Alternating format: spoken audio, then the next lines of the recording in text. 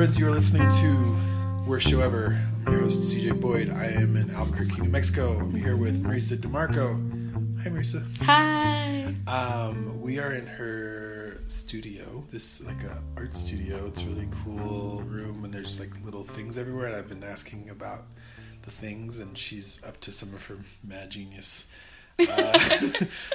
devices. Yeah, it's like a laboratory. Yeah, it's kind of like that, but with more earrings, maybe than the typical laboratory. Yeah, we have on the table like 100 or so cheap hoop earrings that I'm turning into a big circuit.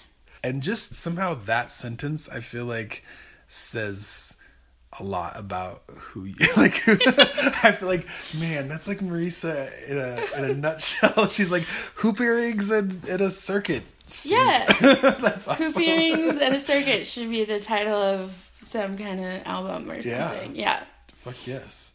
I've known Marisa for quite a long time. It's funny, is earlier today I met up with Eliza, and we were sort of talking about how sometimes like you go through a town, you have a certain impression of the town, and how that can change if you meet the right people or like depending on who you know there. And I had always come through Albuquerque, didn't know anybody, and always had a pretty terrible time.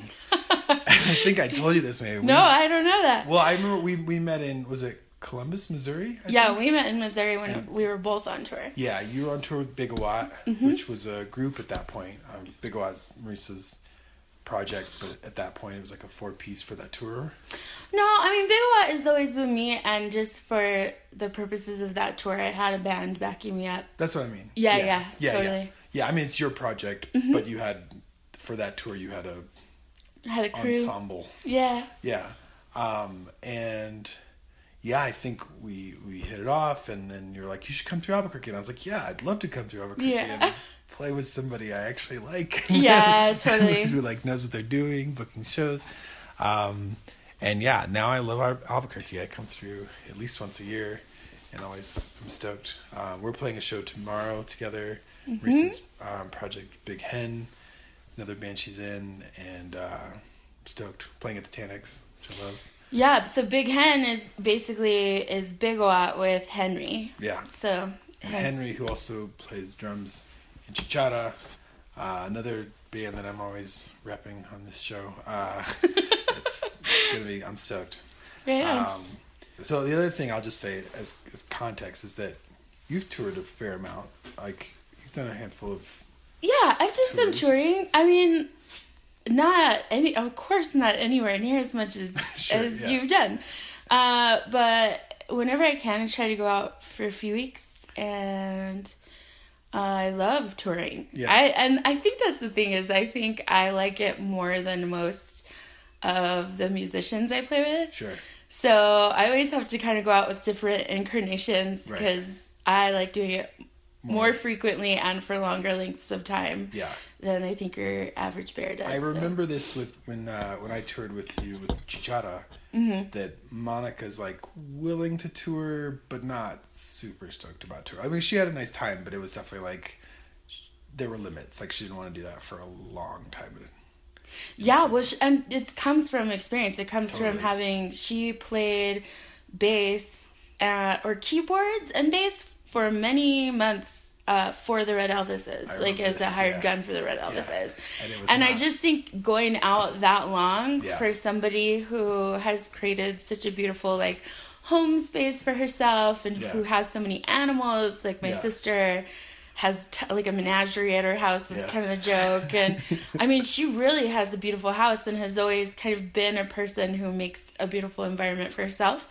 Yeah. So, hitting the road and being in a van with your bandmates' smelly socks and eating garbage food is like, it's funny for a minute and then she's kind of done. So, totally. But she always likes playing music. I mean, it's definitely never about like the shows themselves, I don't think, or Or what do you mean? That it's more, the shows are fine. It's just that being away from that long is not. Being away, being in a nasty little van, being, not that we're terribly nasty people, but as compared to your nice home is, You saying that actually reminds me, there was that night we played in, which I don't know, I won't say more if this is the show that you're going to talk about. Are you talking about a show that I was at?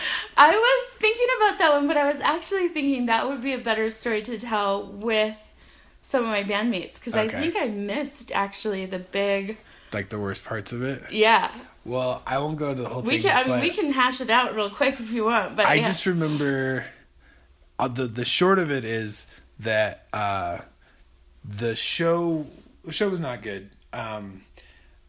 A guy that I know booked the show, and he's a poet, and he doesn't know about band stuff. Like he didn't understand. I think like legit didn't get that booking, like I think it was like 4 poets and maybe like 5 bands or some ridiculous amount. It was like a variety show or something. Yeah. But it was like he didn't leave any time for changeover. Yeah, that's always a mess. And then all the sets were also like 20 minutes. So it was insane. And then some like pretty gross, like inappropriate stuff happened at the show too, where like some of the bands were just like, oh fuck, I don't even want to be here if that's happening. And so we ended up playing a house show that night after that show.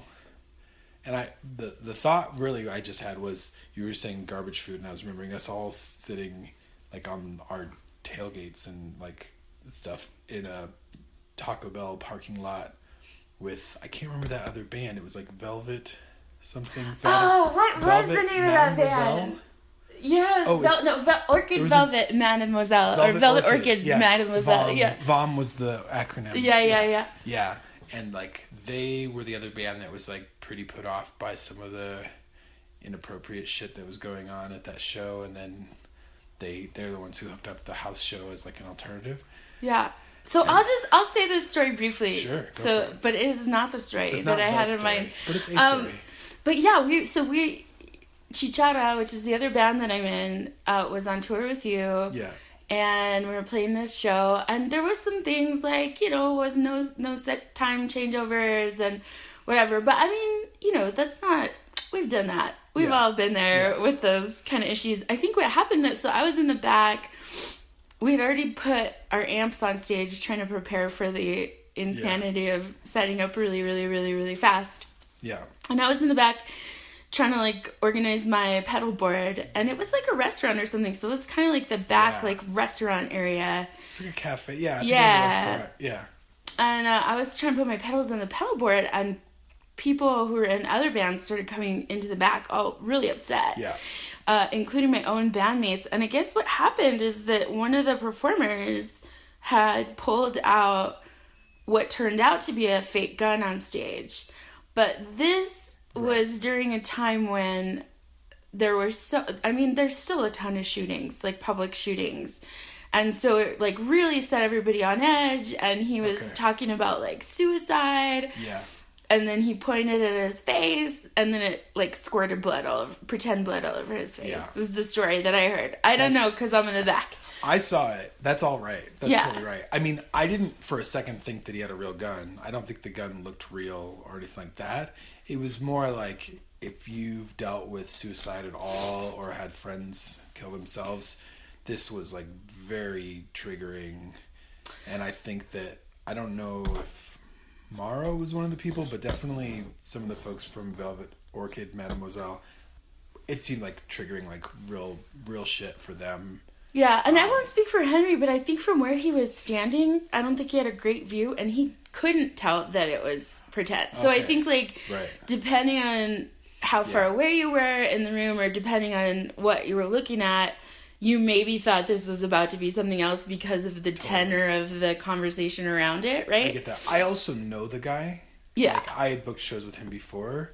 So when that happened, I definitely thought, this was in bad taste. This was a bad choice that he made, but I didn't think he's about to, like, shoot people. I think Henry was like, told me later that he was like, do I have to tackle someone right now? Like, he was like, oh my God, like, what's happening? So people start coming back really, really upset. I mean, like, some people are crying, some people, and, I mean, members of my band, I don't think at that point were cheerful, but they were like, man, we're done. Like, we're just not into this gig.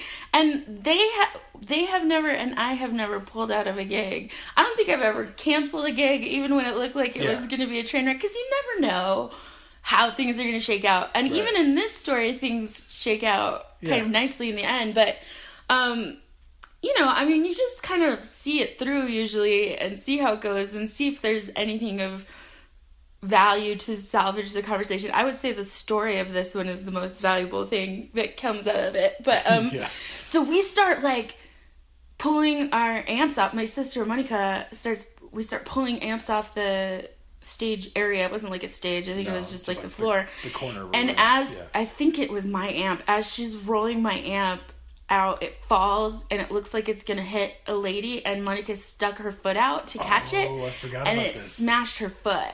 It smashed her foot to where it swelled up really big and she couldn't walk, and Henry like carried her from that terrible position outside. So now we have like serious injury going on too.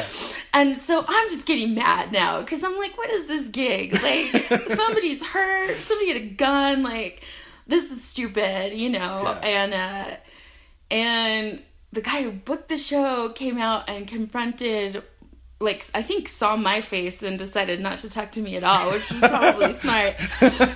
But so he, like, you know, went in a semicircle around me and then went to Morrow and was demanding to know why we were leaving. And Morrow was trying to, like, explain it to him. And then I think at this point she had become really upset. And I wouldn't say that she was sad. I think she was just, like, shocked and kind of angry. And so she started crying. So now I have Morrow is crying. Henry's dragging the whole band's gear out of the venue. Monica's foot is hurt. Like, I was like, this is terrible. Yeah. And the other band that we were playing with was like, we don't want to play anymore either. And I was like, well, let's just go play somewhere else. Like, do you guys have a friend or something who, like, has a house? And we'll go party over there. We'll set up our stuff. We can play anywhere. Like, they had brought that PA to that show, too. So I was like, you know, get your PA. Let's go. That's the whole show, right? And so I can't remember what ended up happening with the rest of that show, because at that point I'm like looking for ibuprofen and ice for my sister, and we're just floating out and whatever. We ended up going to somebody's house and playing a show, and it was hot and sweaty and full of people, which is some of my favorite kind of shows. And we made friends with that Velvet Orchid band, and then and as you said, we all went to Taco Bell. Made garbage food. And then we ate some garbage food in a parking lot and entertained each other for a couple hours, and that's how it goes sometimes. It's not the best, but there was a show in the end, and it was pretty fun. Yeah. And well, what was weird too, though, I don't know if you remember, I still played, and I was on the fence because I, like, totally understood why other people wanted to not be there. I wasn't personally triggered. I thought it was a bad call. I was definitely like, Dennis, you should not have done that. But, like, I've known him for a while, and he's like a well-meaning person who makes bad choices. You know what I mean? And so I was like, yeah, that was a bad idea. But I still knew that we were getting paid. There was, like, some guarantee. And I felt like, well, if I don't pay, I don't know what the other house show is going to be, but we're on tour, like, the both of us. And I was like, if I pull out, then we probably are not getting paid. Whereas, like, maybe if I still play, then we are getting paid. And I think it was like $75 or something. I can't remember. But I definitely was torn and feeling like, should I play? Should I not play? Is it like a solidarity thing to not play? Or still, if I can play and get the money, then that helps us both out, you know. But also, Velvet Orchid Mademoiselle played, which because they seemed like they were the most offended by it, and then I thought they were not going to play, but then they did play because they had family there. I remember that. So one of the women said was that they had, like, family that had come out to the show, so they were like, well, I think they were going to maybe not play, but then they were like, well, our family's here, like, we'll still play for our family. Yeah, I mean, there's always so many considerations. I think for me, at some point, and this is more like a recent development and something that's maybe gotten even stronger for me since then. Yeah. But I just, like, I have become, because we've been at this a long time, we perform music all the time, and it's often for not very much money or nowhere near as much money as it really should be. Even if you pack the house, you know what I mean? Like, that's always a raw deal. But I think I've been thinking a ton about, like, what what is my work in service of, and how is it being used? Like, what messages are being sent up around my work that maybe I don't even intend, right? Like, am I inviting my audience into problematic spaces? Right. Am I, because we hustle, we promote that we're coming through, we do interview, you do whatever you have to do. Yeah. And you're inviting your friends and your family and people you care about to attend a thing. Yeah. And to me, I just have really started to question, like, where am I bringing people? Yeah. Like, what part? I mean, I don't think it's enough anymore to be like, oh, I'm a participant in someone else's party and their ideas are awry, or they support a perspective that I don't believe in. It's not enough anymore for me. It, like, all has to really come together, and I just want to fight for things to be the way I believe that they should be, like, which is non-discriminatory atmospheres, non-predatory atmospheres. Yeah. It shouldn't be that you have to endure any kind of bigotry or racism or transphobia or homophobia to, like, come see me play. Right. Like, I just can't, and I can't do it anymore. Yeah, you know what I mean? Definitely. Like, and it's hard because there's not that many places to begin with. So it really becomes incumbent on me to now try to not only transform existing spaces, but try to come up with new spaces, new environments, new nights, new things that makes me responsible for a lot more of the show. But I'm just kind of down because I can't hang anymore. Yeah. Do you feel that way about touring in addition to local shows? Touring is so much harder because you just don't know what you're walking into. This is something I was talking to Eliza about, where it just like...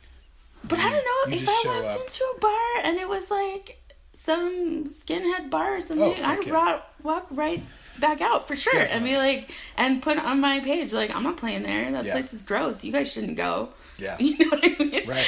Like, did you hear, there was like a couple years ago, do you know that band, Desark? I don't know them. They're awesome. They're originally from Arkansas, or the main singer, Amy, is from Arkansas. They live in, I think they're in Chapel Hill or Durham, someplace in North Carolina. And they were playing someplace in Arkansas. Oh, it was Valley of the Vapors. It was that festival that's like right after or right before South by. I can't remember. It's probably happening right now. I don't know. But yeah, they showed up and they were supposed to play this bar. And it was like a bar that hadn't traditionally been part of the festival, but it was like a new venue. There's a Confederate flag up. Oh, yeah. Over the stage. And they're like, fuck this shit. And they like took a picture and were like, we're not playing Valley of the Vapors. This is horse shit. We're not coming in this like as like a queer band, like traveling with like people of color. Like we're fuck off. Yeah. And so, and like there were a bunch of people. It was just like it was just such a funny thing. I mean, I was 100% with them on that, but it was funny that like there were people apologizing, like people who were not defending the bar were like, yeah, those dudes are racist, but don't shit on the festival, like as if because the people, there were dudes from the festival who had come there, saw it, and said, hey, can you take that down for the festival? And they had said yeah. And so there were people that thought that the festival like promoters had done enough by just asking them to take it down. Right. And that's where Amy was like, no. I don't want to play in a fucking Confederate bar, dude. I don't want you to just take the flag coming down take doesn't the change flag the whole down thing. for like one day in a room that is normally fine with that being here. Fuck off. I don't want that shit. So yeah, that just reminded me of that. But yeah, I mean, obviously, well, maybe not obviously, but if I know that a place is garbage or whatever, that the people run it are assholes and that like bigots in any way, then I'm not gonna fuck with it. But I was just saying to Eliza today about like times where like you show up, you play a show, and then you hear from some friend like, oh yeah, like the guy that runs that place like sexually assaulted like 3 of his employees. Yeah. Like, oh fuck, I didn't know that. Yeah. You know? Or you play a show and something seems weird, and then later you figure out why it is, you know, and it was some horrible thing, you know. Yeah. Yeah, and I think overall, like, what this kind of speaks to, and I'm sure you see more of it on the road, or maybe not, but is that, you know, I mean, all of these spaces that I always grew up thinking were going to be like these, like, free forward thinking, like, you know, radical, like, badass, like, I don't know, like, I just grew up thinking that this was all going to be something else, and I've been so disappointed over the course of my life to discover that it is kind of more of the same. It, like, replicates the same problems that exist elsewhere in society, and so in order to shift it, you have to shift the whole damn thing. Right. It's not just about making a band that says certain things, that says the things that you believe in, or that represents yourself in some way. It's not just about that. It's about changing everything from the start to finish, and that is intense. It's intense. It almost seems like the longer I do this, the more work there appears to be in front of me to do on it. I think that makes sense, though. I agree. I totally agree. And, like, at my core, I'm just a musician. But you're not, though, right? Like, you're a fucking warrior, too. Like, I think that, I mean, your day job is investigative reporter? Is that your title, or I don't know? Yeah, I'm a reporter. Yeah. I'm a full-time But, I mean, news reporter. you do stories on, I mean, you were telling me before about doing, like, deaths of sex workers around here. Like, you do real shit that's not just music, right? I mean, I have a lot of respect for that. So I'm just saying, even for me, who, like, I only currently, like, earn a living playing music, I feel like my fight in this is definitely a lot more than music. It's not like you can't just, I mean, how do I say it?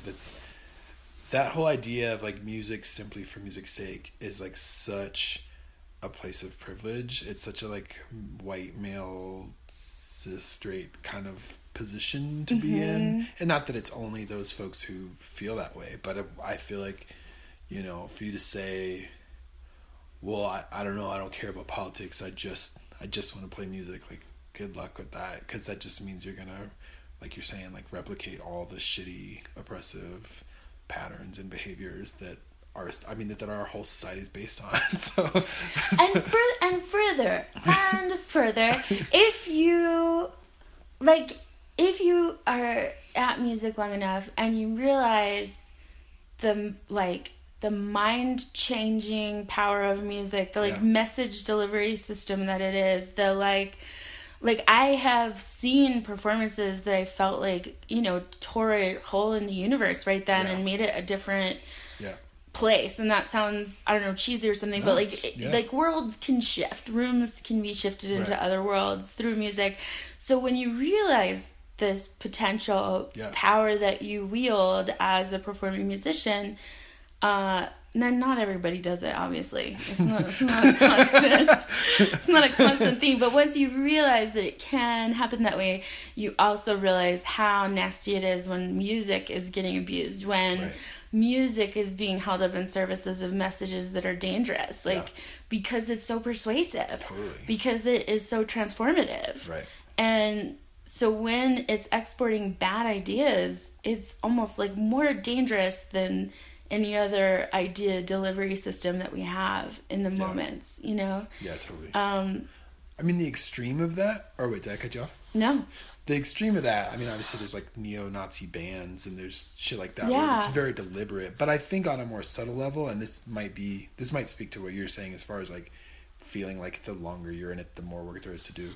There's lots of bands and promoters and venues that are sending shitty messages that are nowhere as intentional as, like, a neo-Nazi band or something, right? That are just by booking a festival that's 90% male, or or just, like, having a space that's, like, in the middle of a black neighborhood and only white kids come to that space. Like, there's things that you're doing where you're kind of saying this is okay, even if it's not what you were trying to do.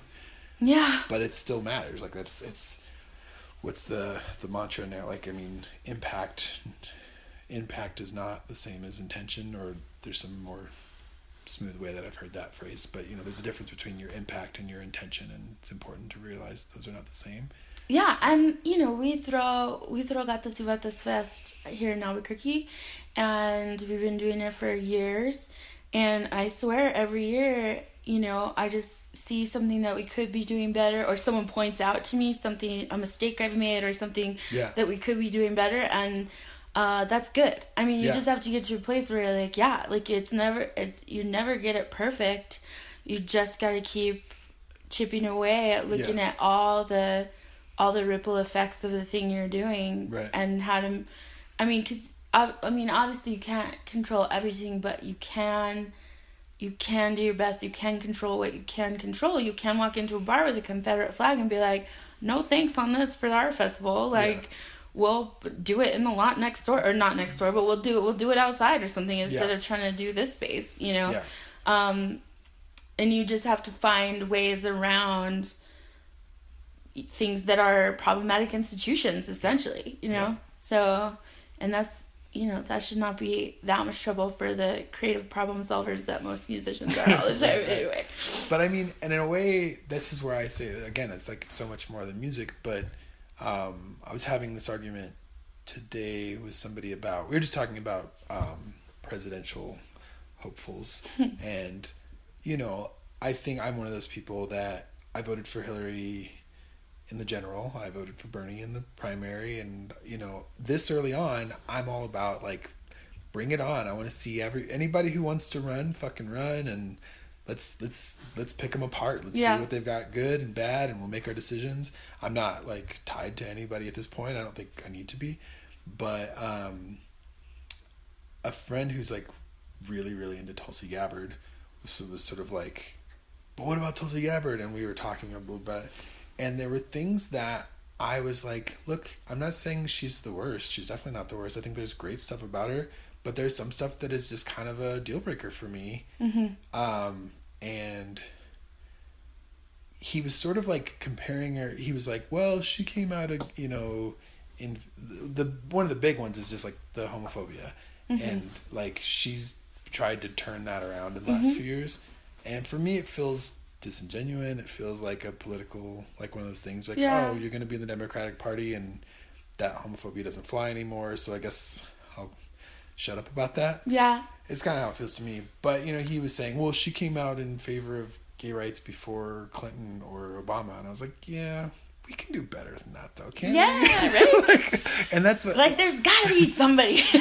I know. Like, we could probably get somebody who wasn't, like, a bigot as of a few years ago who just doesn't say it in public anymore. And I guess my point is that what I ended up saying to him was, like, if you're committed to the idea of being a progressive, that means getting better. That means progress. That means, like, Obama was definitely the best president that I've experienced in my lifetime, and we can do better just because, you know, like, we can keep trying to be better than we were. And like, Obama is the first president that actually came out in favor of gay rights in any significant way. He didn't start that way. And to me, that's still a fault. That's still him being slow on the uptake, you know? And I want better if we can get it, you know, if it comes down to it and Tulsi Gabbard or Kamala Harris gets the nomination, I'm gonna vote for him. But, you know, right now when it's still wide open, like, it's still February.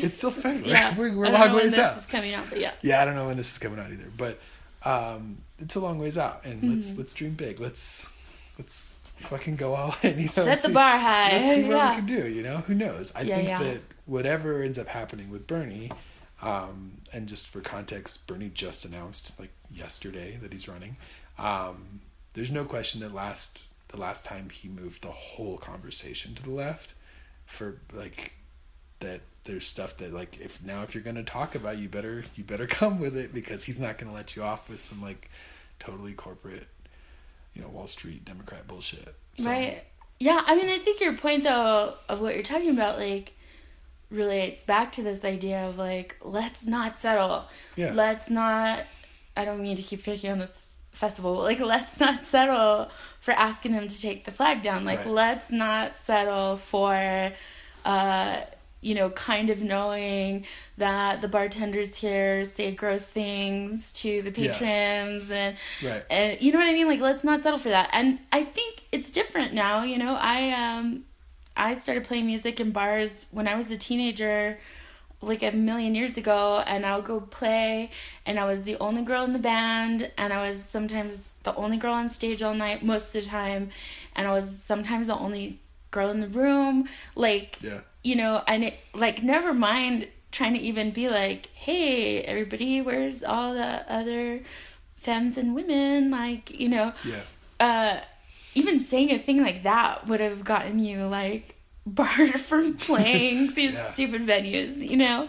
And now I'm surrounded by a lot of cool people, organizers in Albuquerque who are younger than me, who are fierce as hell, and who don't take any shit, and who are not quiet when things are bullshit.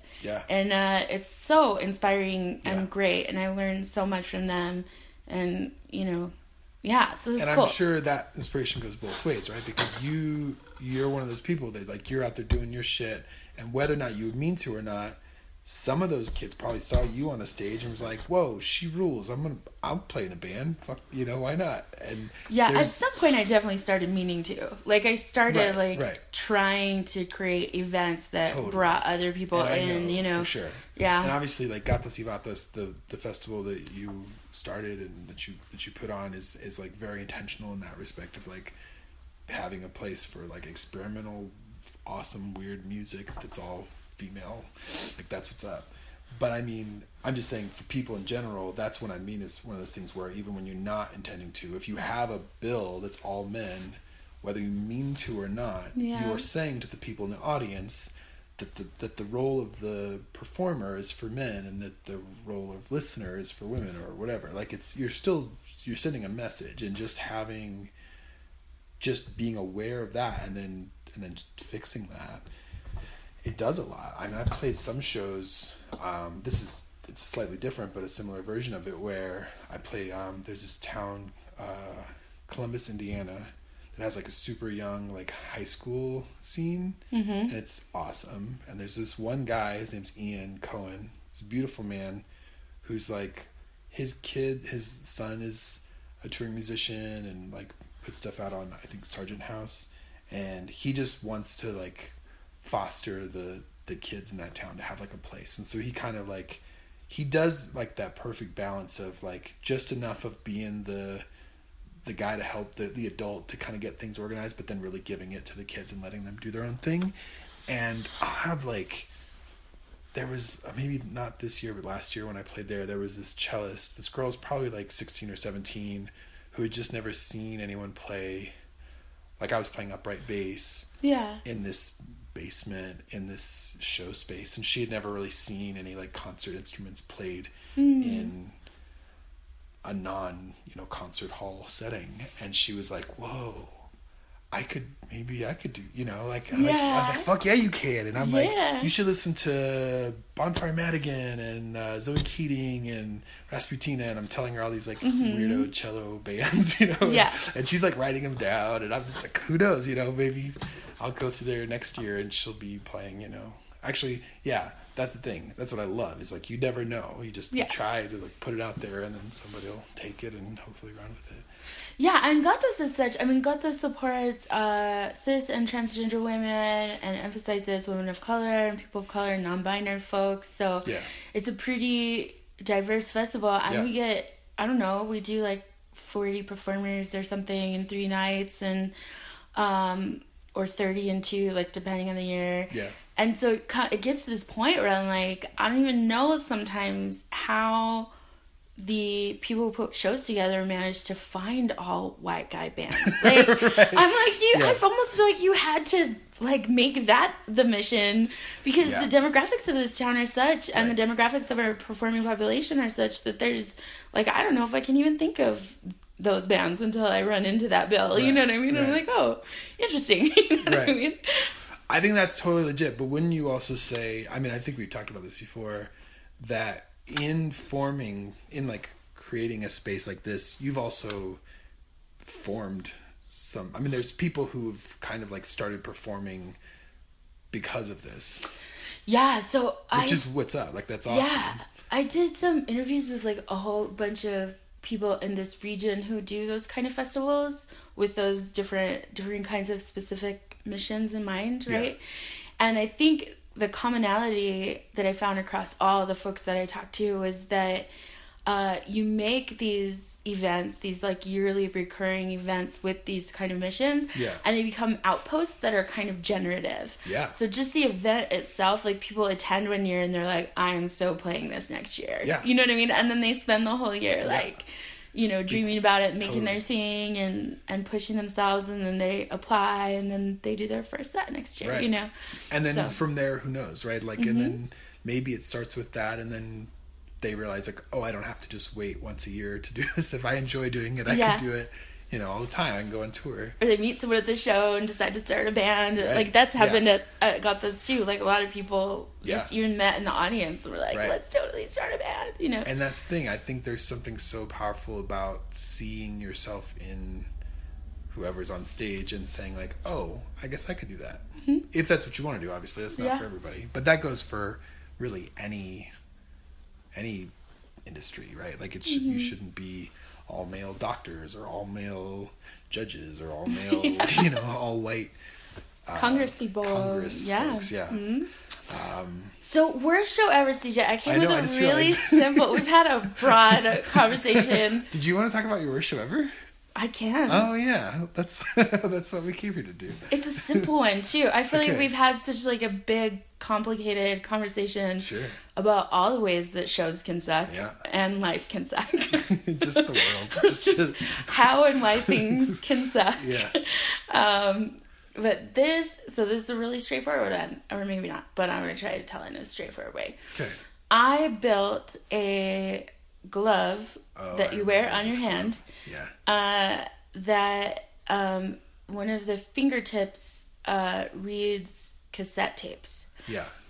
I've built like a lot of different gloves. I just realized I was saying, oh, I know this glove, and then I was like, oh wait, you've got many gloves. This is a different glove. I'm thinking of a different glove. Yeah. Yeah, and what I do with it in my kitchen is, where it's just my practice space usually, is, you know, I pull the cassette tape through and then tape the cassette tape to the mic stand, and then have a fan under the mic stand that blows all the tapes up, so it makes these kind of big, crazy, like blowing tape wall. Okay. And it like glitters and beckons and, you know, whatever. That's what I like about it. Yeah. And so I was playing this festival thrown by one of my mentors, maybe my only mentor potentially, Manny Rettinger, who's at UNM, and he's just like the audio engineer at UNM. He's the only guy in town who forever was interested in electronics and experimental music, and has been working on that for decades, and it's just great. So he decided to throw this festival, and so like 300 people were there. Like, it was in this great big concert hall, and it's a huge show. Yeah. And like, I had set everything up the night before, pulled it off stage without breaking it down, you know, had everything nice, ready to go, and then it's my turn to perform in front of these, like, it's kind of, a lot of people in the audience are kind of old guard, like, experimental electronic folks and musicians from around here. Yeah. And, you know, I'm not that young, but I seemed kind of, like, young. And I, like, drag my stuff, and I plug it in, and I just cannot get it going. Like, I can't, like, it won't produce sound. I still don't freaking know why. And so after like 10 minutes of 300 people watching me struggle, which I don't know is like the most, like, you know, the blood like drains from your face. You're just like hating all seconds. And maybe it wasn't 10 minutes, and it felt, I don't actually know how much time it was. It was infinity time. It was infinity torture time. I like dragged my board off stage, and all these people are like trying to help me figure out what's wrong, and we never did figure it out, but I got it working in a separate speaker backstage, and so the audience is still waiting, like as we're back there like messing around. We drag everything out, we get a new speaker on stage, I go to do it again, it still doesn't start. Something's now wrong with the speaker.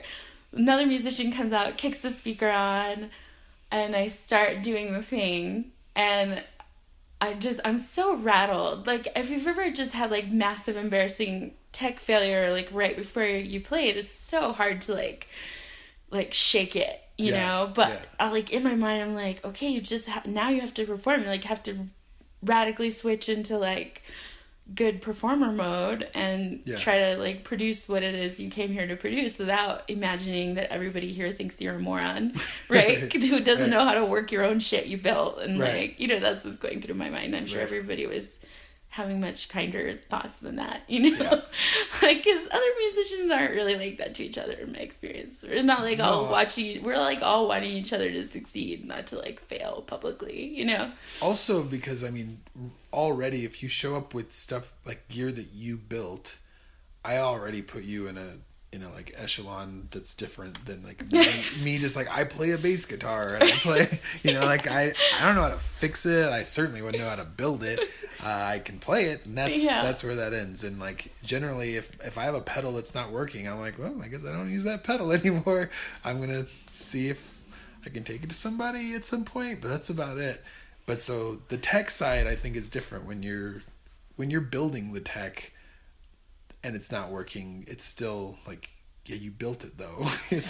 But it almost feels like hubris in some way, because it's like, what, this chick just can't come out here with a guitar and make something happen? What's this crazy? Like, they don't know what's about to happen. They just see me in this ugly glove because it's not a beautiful looking thing. It's an interesting sounding thing. It just looks crazy. Yeah. And I can't make it work. And, you know, I mean, at some point, I'm sure some people are like, why don't you just sing us a song? You know? I kind of love the idea of somebody be like, somebody give that girl a guitar. I mean, like, because you just play ukulele or something. Why don't you just do it regular? God. Not that, I mean, which is not to say that playing a guitar is a regular thing, but you know what I mean. No, but that's why don't you just use a conventional instrument that's meant to make sound, right? So eventually, though, I do get it up and running, and like, something weird happened to my fan that's supposed to make this glorious billowing sheet of beautiful tapes. Yeah. And it basically doesn't produce that. It just kind of produces one really long, very tall figure 8 of tape, of thin tape. And I mean, I'm horrified. Like, this is like the showcase that someone I really respect put together, and there's so many people there, and they had all been performing brilliantly. Yeah. And I have this ugly thing I made, and now I have a figure 8, and I don't even have any personal symbology attached to figure 8, and I'm just performing under a giant 8, and like, I don't know, the whole thing is just like going sideways. And I finish, and I walk out back into the green room, and just like, I remember just like throwing my shoes across the room because I was holding them, because I have to use my feet for a lot of stuff. So I was holding my shoes. I just threw them, and I was like, like so frustrated. Yeah. So yeah, that's my bad, my bad show. I mean, people are nice about it, and people still tell me that they like that show. And I think that watching me struggle so hard to produce even that little bit of thing that I ended up producing ended up really garnering me a lot of like sympathy or something. Like, I don't know, I think when I finally got it off the ground, people felt a lot of relief and were like, all right, you know? Here we go. Yeah. So people really remember that show. And it is honestly like one of the you know, when people are telling you, oh, remember that show? And you're like, oh, I so do. It's just not at all the same way you remember it. Right. And that's like you said, like for you, it seemed like an infinity of torture time, but you know, it might not have been that long for people who are just like there to see shows, and there's some time in between, and they're like, okay, she's still working out. She's having technical difficulties. Yeah. I mean, I don't know. But again... Well, it was like theater seating. It's like hall seating, where everybody's in a chair looking at you. Right. You know what I mean? No. And they're all expected to be silent. Totally. Like, they're not talking amongst themselves. They're not eating and drinking. If I was in your place, I'd be also mortified. And if I was in their place, I'd probably be like, I'm sure it'll be on in a minute. You know? Like, we're here, we're seeing music. That's what we're doing today. Yeah. You know? I mean, it kind of goes back to other stuff we've talked about, where... There's a speech or kind of a talk that I heard once by, do you know Charlie Kaufman? He's like a screenwriter, director. Oh, yeah. He gave this talk at BAFTA that is kind of like the closest thing I've ever heard to like something that I would hold up as like my own like manifesto when it comes to creativity or like putting things into the world. And there's just one part where he says, you know, if you're going to make something, and it doesn't risk anything, like you can do that, but just know that like you kind of haven't really entered the creative process. Like, like if you're gonna do something, there should be something at risk. Like for it to be good, there has to be some risk that you're taking. And if you don't want to do that, you can start a cover band and do like Creedence Clearwater. You can do Creedence covers or whatever. Yeah. And that's a pleasant thing that some people will enjoy, but that's its own thing, and that's not a creative act. That's just kind of you're recreating something that already exists. But if there's risk, then it means you might fail. And if you haven't left room for the possibility of failure, then you're not really doing anything yet. And that's fine. Maybe I'm using this like a shield, but I have at times thought to myself that because I work in experimental music, that for it to really be experimental, there has to be an actual experiment. Like I have to not be 1,000% sure that everything is fine. Yeah. But maybe that's me making excuses. I don't think so. I really agree with you on this part. I mean, this is something that I've said many times, is that noise is not intrinsically experimental. Like nowadays, noise and experimental sometimes get used interchangeably. Oh yeah, and they're totally not interchangeable. But you can make noise that's exactly like noise that's been made for 20 years now, and you might not be experimenting at all. You might not be trying anything or attempting anything if you're just doing a thing that happens to be very atonal or very harsh. That by itself doesn't constitute an experiment. But I think if you're going to call it experimental music, I usually look for, okay, well, what are you experimenting with? Like, what are you trying to figure out? What are you attempting that you're not totally sure will work? And I think one version of that is just, there's improvisation. There's like, if your music has a considerable part that is improvisation, there's always the issue of like, well, in some rooms you may just not have any good ideas, and then that like the part that's improvised won't be very good, and there's always risk in that, right? Like or it can even be, I think even some really straightforward bands that wouldn't call themselves experimental. I was just listening to Future Scars on the way over here, and like they have a bunch of like super technical, super tight rhythmic things, where I've played in bands where it's like, if you're going to do that, you are walking a tightrope. And if you're off by a little bit, it will show. It's not like, 4 on the floor rock and roll where you can be kind of loose and it sounds good sometimes. Yeah. Like, it's tricky. It's all hairpin turns. Yeah, exactly. Exactly. And that's not, I don't know if they would call it experimental, but I would just say, like, again, there's a risk there. Like, if you're going to play that kind of, like, technical, tight music, you know that when it comes off, you have achieved something. Like, if you get through a set and nobody fucked up, you've done something, considerable. And that already is that's something, again, like, whether or not you call it experimental. But, so much of what I experiment with, though, is, like, handmade tech invention instruments. And unfortunately, one of the things that haunts me when I'm having these like tech failure moments is that I really think when people see like some brown chick get on stage, like me having tech problems is more than just like the me failing as one human. Like I just start to feel like the expectation is that I don't know what I'm doing.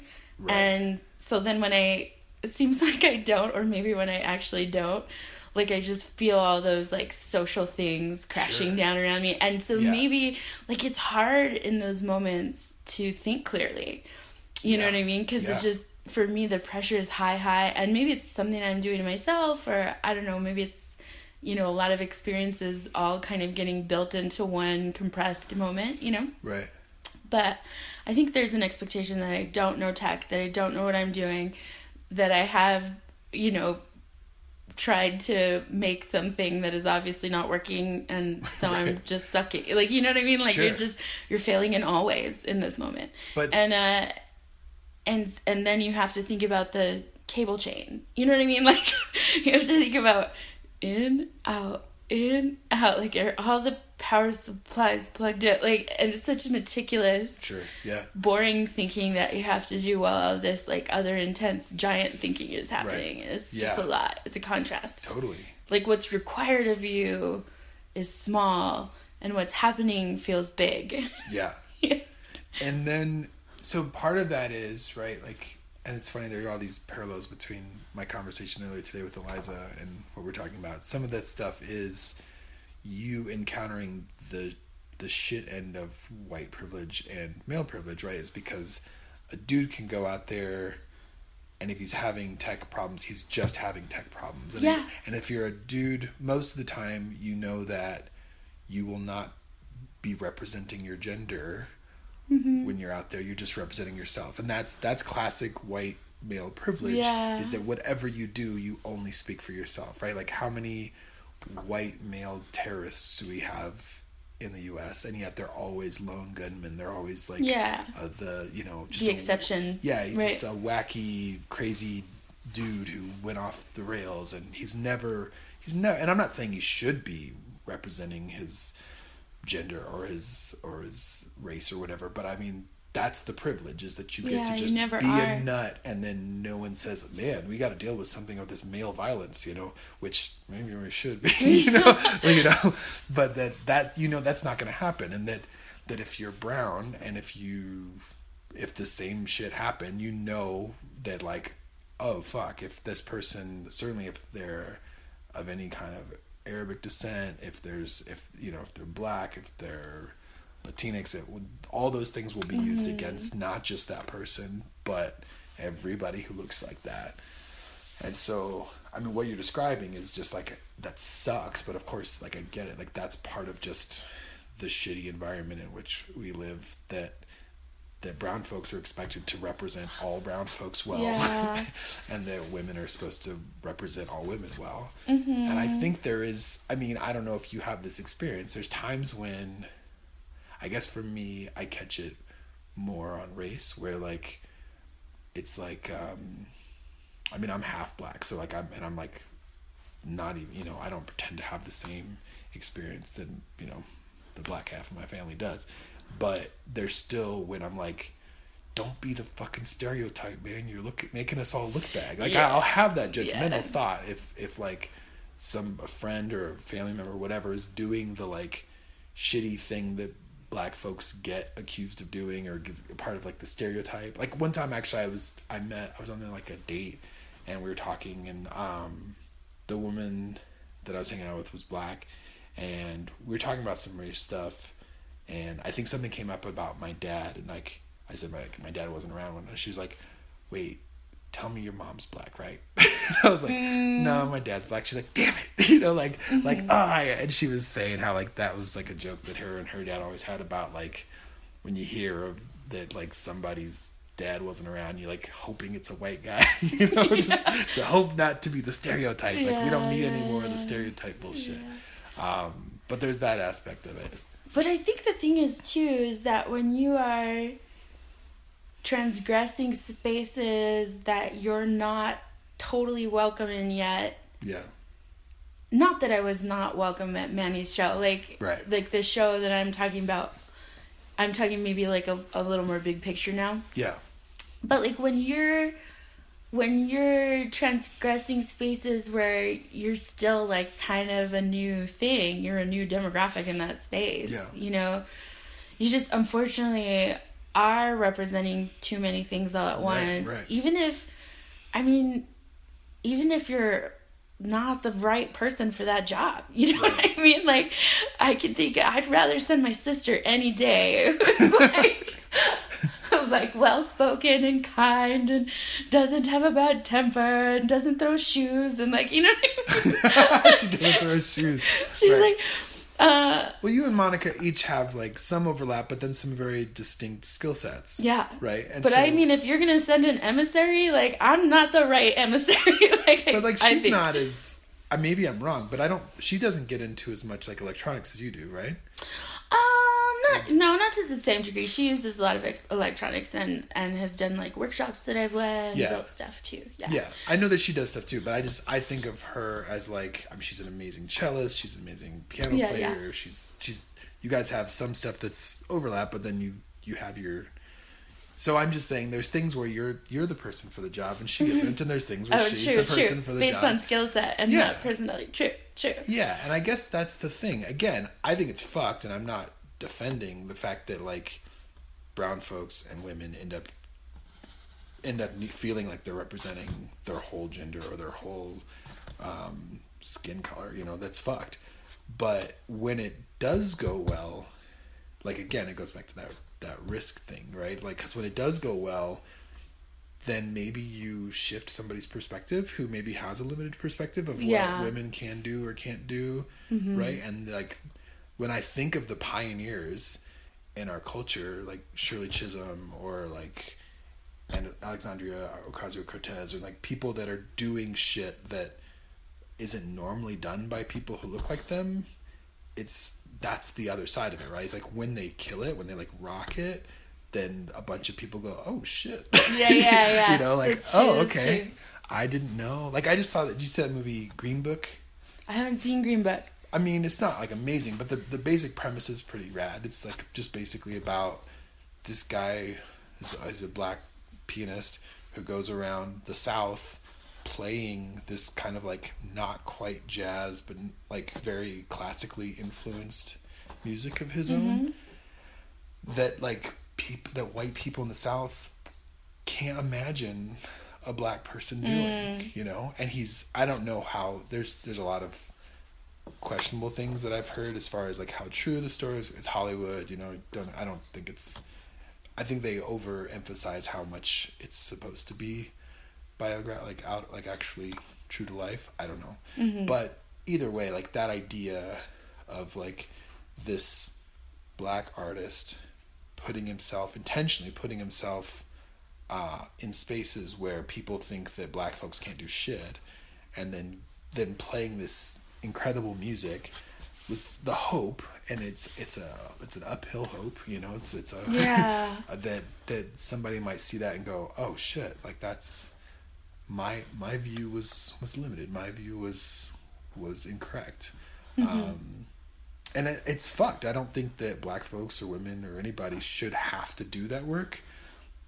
But that is what's happening, is that we do that work. You know, and that's kind of, I don't know how else to go about it, you know? Well, and I mean, I think too that like for me personally, like, I mean, I have to be able to get around and through those moments. I have to be able to not think about that stuff when I'm like trying to make a circuit in my studio. Like, I can't be sitting there feeling all of that all the time. Like, I have to be able just to clear my head and think about what it is that I want to make and whatever experiment I'm trying to pull off. Like, there has to just be a way, or to just love being on stage. Like, I'm sure everyone who told you a story about a terrible show has also played lots of really great ones, and that's why they even bother with it in the first place, right? Of course, yeah.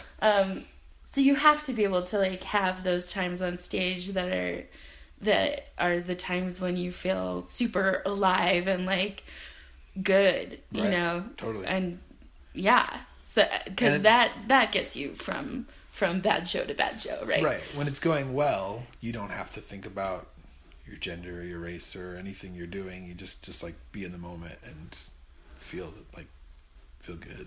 Yeah. And maybe, I think I've said before that even though I play experimental music, much of it without lyrics or words, like the best communication, the best expression of me is in like some of these atonal compositions that I've made. Like that is what I'm like. So like if I really want to connect with people and I really want to tell people who I am, like sometimes those are the best. That's the way to do it for me right now. Yeah.